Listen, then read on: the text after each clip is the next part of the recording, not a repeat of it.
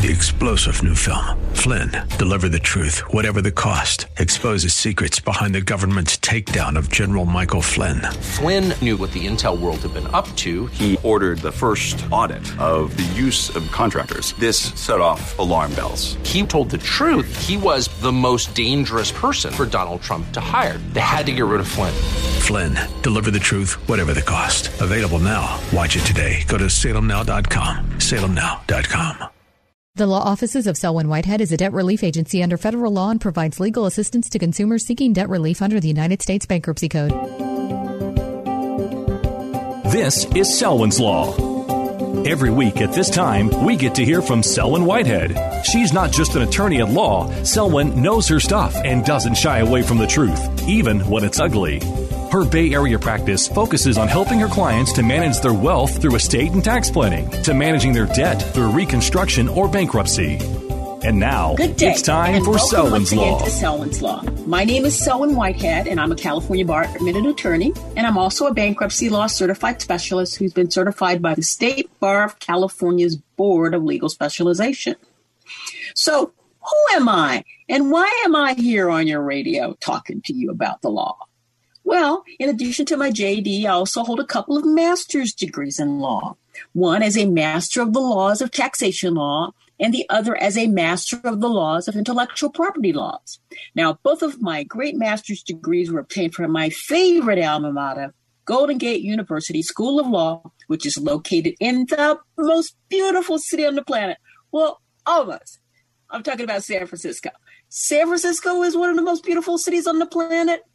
New York, when it's clean, is one of the most beautiful cities on the planet. London is always one of the most beautiful cities on the planet.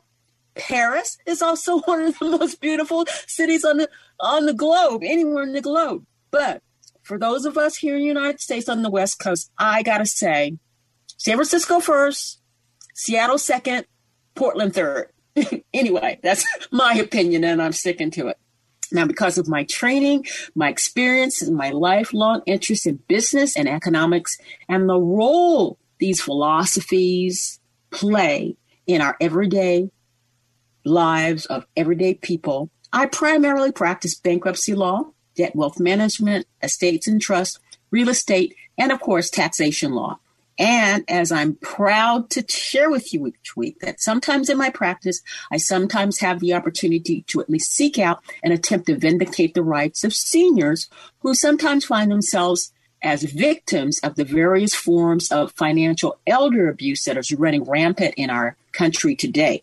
And as you recall, last week, I shared with you, basically what you should do if someone calls threatening to take some kind of adverse action against you, like sending law enforcement to arrest you for not paying your taxes, or threatening to shut off your power unless you give them immediate access to your bank account or provide them with some personal identifiable information so they can set up an account for you using your identity on their own and then raid that account.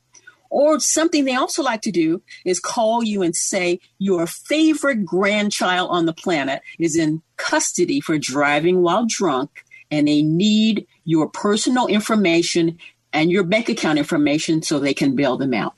My answer to you is this: do not give anybody any information. Instead, ask for the person's full name, ask for their company ID or badge number, ask for a callback number of both that individual and their immediate supervisor, and tell them you're going to call them back. And if the call is bogus, they will hang up on you if you are persistent. And, if they are a legitimate entity, they will be happy to give you this information. And if you have caller ID, jot down the telephone number of the caller, then look up the real number of the agency or firm yourself and call them yourself to see if the agency or firm is trying to contact you. And if the call was bogus, report the information you gathered to the company, because that agency wants to keep track of this, because they will have a relationship with law enforcement as they're trying to stamp out this kind of financial elder abuse. And believe me, they target anybody, but they really like elders, because sometimes we get confused and we have such, an interest in trying to do the right thing and protect especially our grandchildren. Now, today's suggestion is what happens if they contact you via an email instead of a phone call, informing you that you have won something of great value, including the man of your dreams, and that you simply need to click on the link to win the prize. However, no matter how great looking that man picture is, or that lady's picture, do not click on the link, because the sender might be on a fishing expedition, fishing with a PH, where your clicking on the link will open up a portal for a Trojan horse to come into your system and take over control of your computer, or seek out and steal your personal information on your computer and or your address book with all of your contacts on it, and sell that information on the black market. Again, if you think the email is real, all you have to do is open up a new window in your browser and then Google or Bing the name of the firm or the agency and get the information yourself, the contact information, and pick up the phone and call the source to see if they really have the man of your dream wrapped up in a bow waiting for you to come and pick him up. Okay? So that's our background information for seniors to fight off financial elder abuse. So again, I'm coming to you today from my continued voluntary lockdown from my makeshift studios in my home in one of the other great world-class cities of the world, and that is the beautiful city of Oakland. And I come to you to discuss some of the financial and legal issues confronting individuals, families, and small business owners. However, I must once again ask you to please note that this show does not provide legal advice. Including what I just shared with you. That's not legal advice. That's common sense advice with legal implications. I'll put it like that. Nor am I developing an attorney-client relationship with anyone within the sound of my voice. Instead, this show strives strictly to serve as an educational forum for the exchange of information from me to you that might be helpful to you as you begin your search for more detailed information that is tailored to your specific set of facts and circumstances, and hopefully provide you with an outline, at least an outline of some of the key issues that may help you seek out and find qualified legal and or financial professional help. Now, I do this because, as I'm known for saying, I believe representing yourself in a legal matter is, especially one dealing with your finances, is just like taking a butter knife to a gunfight. And as we know, butter knives do not stand up well against bullets. What's going to happen instead of you, winning over your adversary, they're likely going to beat you. And that is to say, your valid claim or defense is going to meet and be greeted by the promised land way before you do. So once again, I share with you the purpose of Selwyn's Law, in case you haven't guessed it, is to discuss the law related to your money and or finances, or the lack thereof, more than likely these days, and what you need to consider to protect your and or your families and or your small businesses and or your employees' health, wealth, and financial related well-being, as I understand these concepts in its non-threatening form. Now, as you regular listeners know, for the last few weeks, I've been looking into how the stock market works in general, and why it's important for us all to understand that it is completely different and distinct from our overall economy. But nonetheless, prudent, knowledge-based investment in the stock market might provide the funds, that is to say, to underwrite one of the three pillars of capitalization, those of us who are human beings will need to fund the approximately 25 years the average healthy American will need to fund in their retirement, and perhaps be able to leave a modest financial legacy to our loved ones when we go and meet the people that are, on the other side, who have sometimes been sent there early because they took a butter knife to a gunfight, so we can rejoin them on the other side. However, what you don't realize is that this show in some locales airs on Friday afternoons and in others on Saturday mornings. However, I usually record the show on Thursdays after the market close. That means that last week's show, the show that aired last week, was recorded before one of my sheroes, Justice Ruth Bader Ginsburg, passed on to a better place. And as such, she wasn't even mentioned in that show. And the reason why, again, as I recorded this show before she passed away last Friday.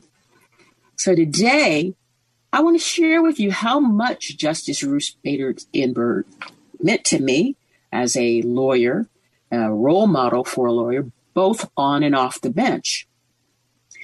I'll just share with you this way.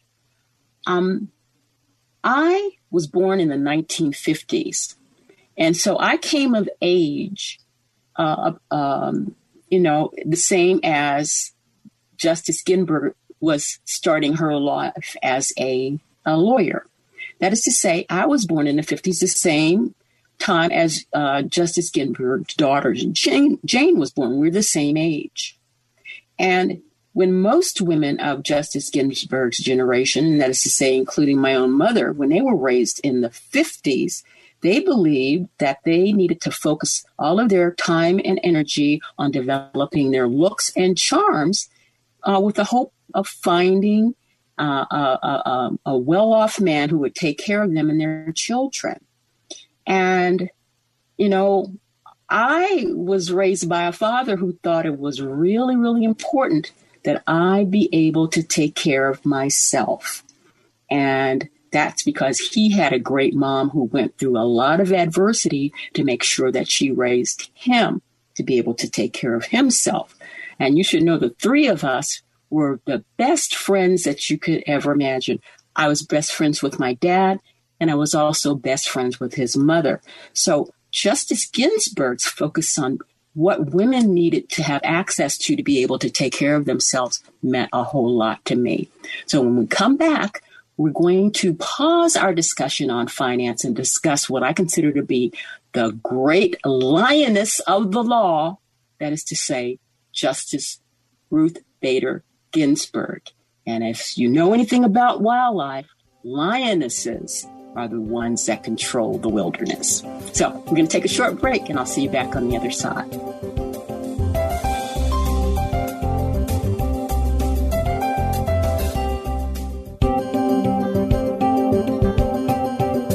Now back to Selwyn's Law. Once again, your host, Selwyn Whitehead.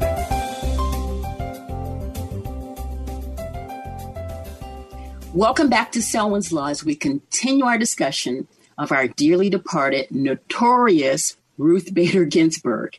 Now, I never met Justice Ginsburg, but like all great people on this planet, Justice Ginsburg's work and work ethic impacted and still impacts upon us all.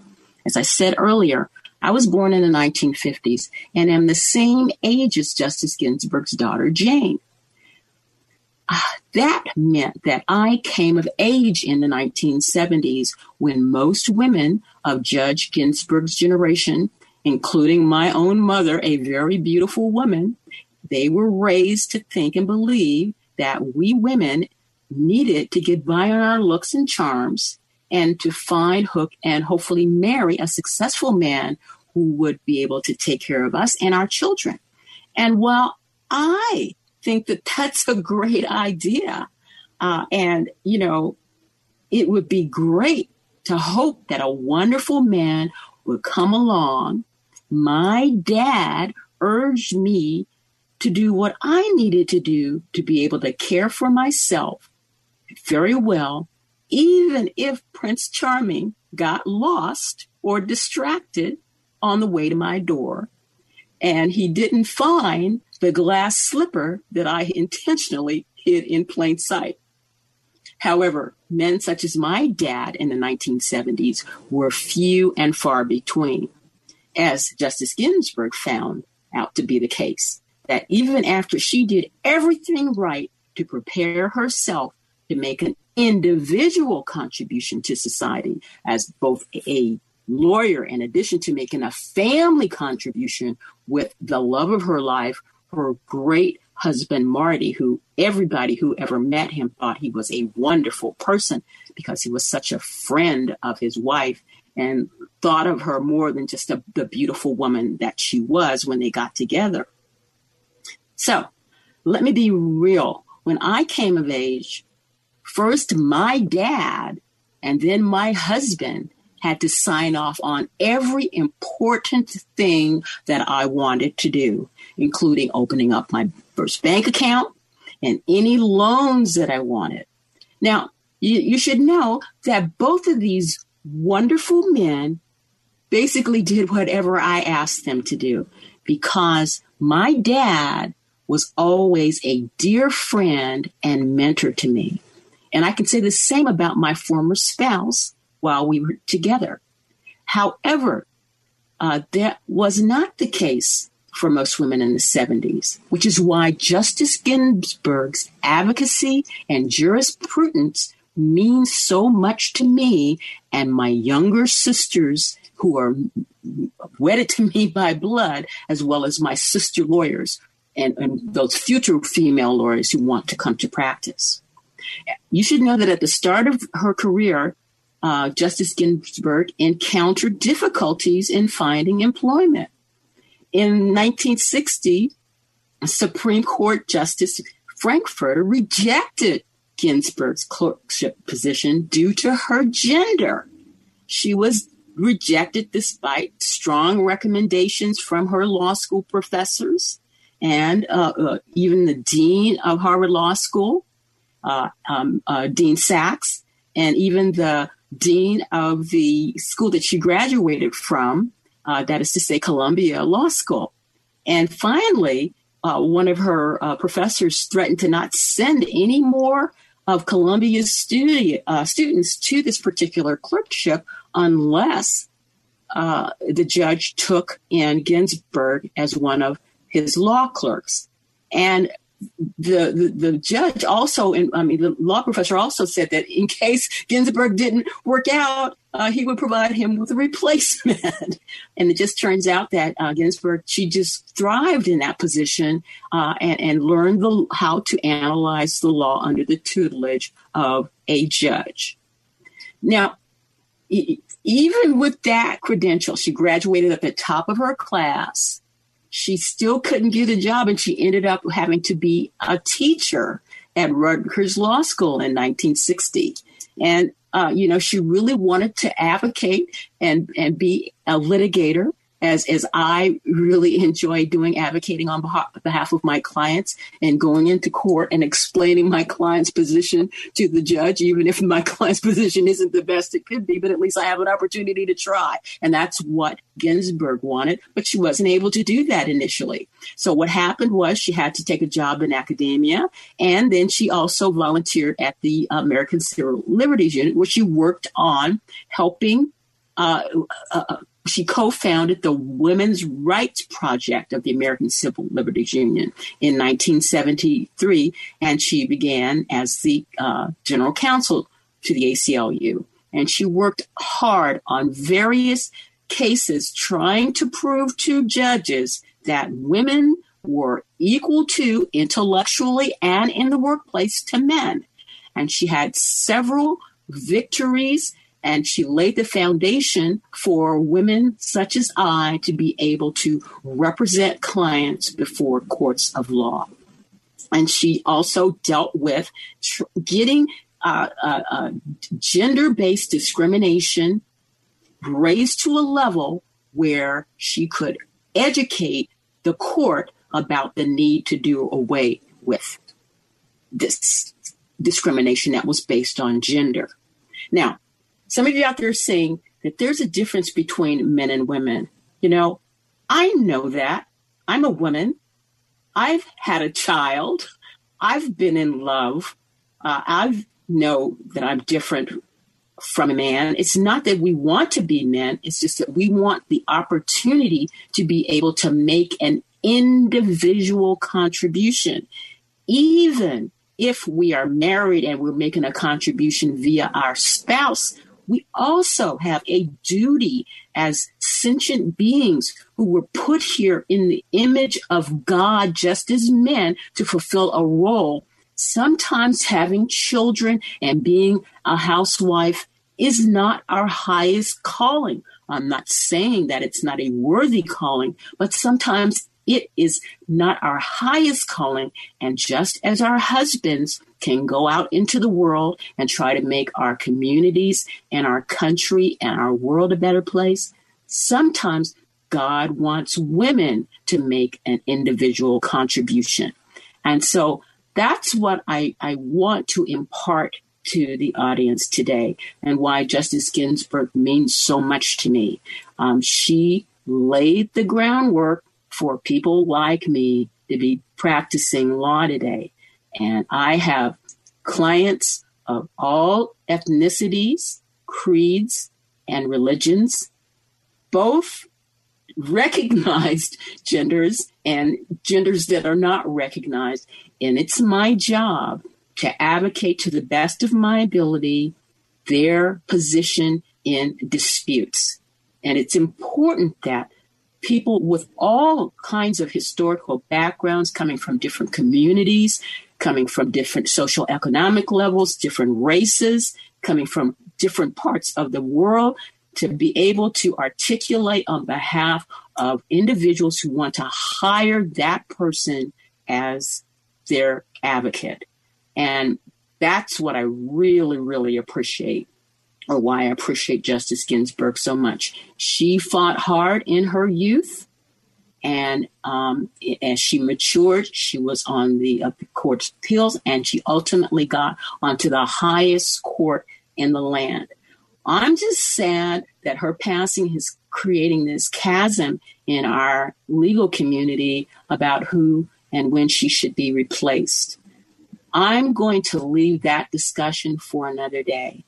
Today, I just want to celebrate her life, because if you really want to get a taste of her, there's this great movie that was directed by Mimi Leder, and it's called On the Basis of Sex, and it is a biography of Justice Ginsburg, and it's currently on pay-per-view channels right now. I watched it the other night again for the 10th time, and it was what's so fascinating about it. It's about her relationship with her husband, who she absolutely adored and who absolutely adored her, and about her relationship with her daughter, who's my age, and it just brought back memories of the fights I used to have with my mom as I became of age and wanted my independence. And then it showed how she resolved her relationship with her daughter and went on to work for the ACLU.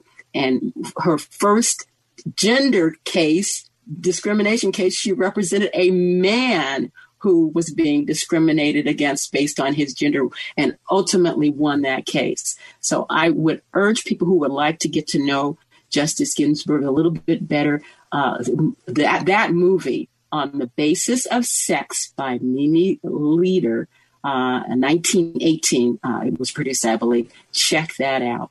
So I'm going to leave this discussion here for now, because, as always, in closing here on Selwyn's Law, we want to stay on the right side of the law. And sometimes the right side of the law is taking an approach that's different from what has gone on before. So just as I consider Thurgood Marshall to be a beacon of legal genius, bringing Black folks to the fore, I want to do a big hat tip to the late Justice Ginsburg on her departing, and thank her for her wonderful life and how she has inspired me to be the best lawyer I can be. So until next time, keep those masks on, keep your social distancing, wash your hands. I want you to be around for next week's show. Take care. Bye for now. Thank you for taking the time to listen to Selwyn's Law. Remember, the Law Office of Selwyn Whitehead is a designated debt relief agency under the federal law and provides legal assistance to consumers seeking relief under the Bankruptcy Code. When it comes to your finances and your rights, seek no other than the Law Office of Selwyn Whitehead. Selwyn is your go-to finance attorney, specializing in estate planning, wealth management, bankruptcy, tax, and real estate law. In other words, Selwyn knows her way around the dollar, and your rights are protected by our laws. Protect your money. Know your rights. Partner with Selwyn Whitehead. For immediate assistance, or if you have questions, call 510-633-1276, 510-633-1276, or go to SelwynWhitehead.com. The preceding paid program is sponsored by the Law Office of Selwyn Whitehead, who is solely responsible for its content.